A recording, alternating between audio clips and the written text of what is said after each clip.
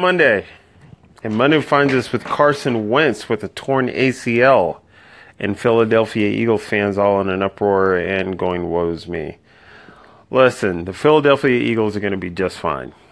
They've built a balanced football team, one that plays great defense, has a good running game, and has good special teams.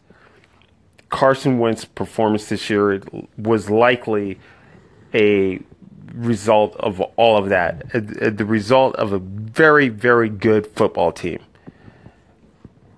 So Nick Foles won't be any worse for you.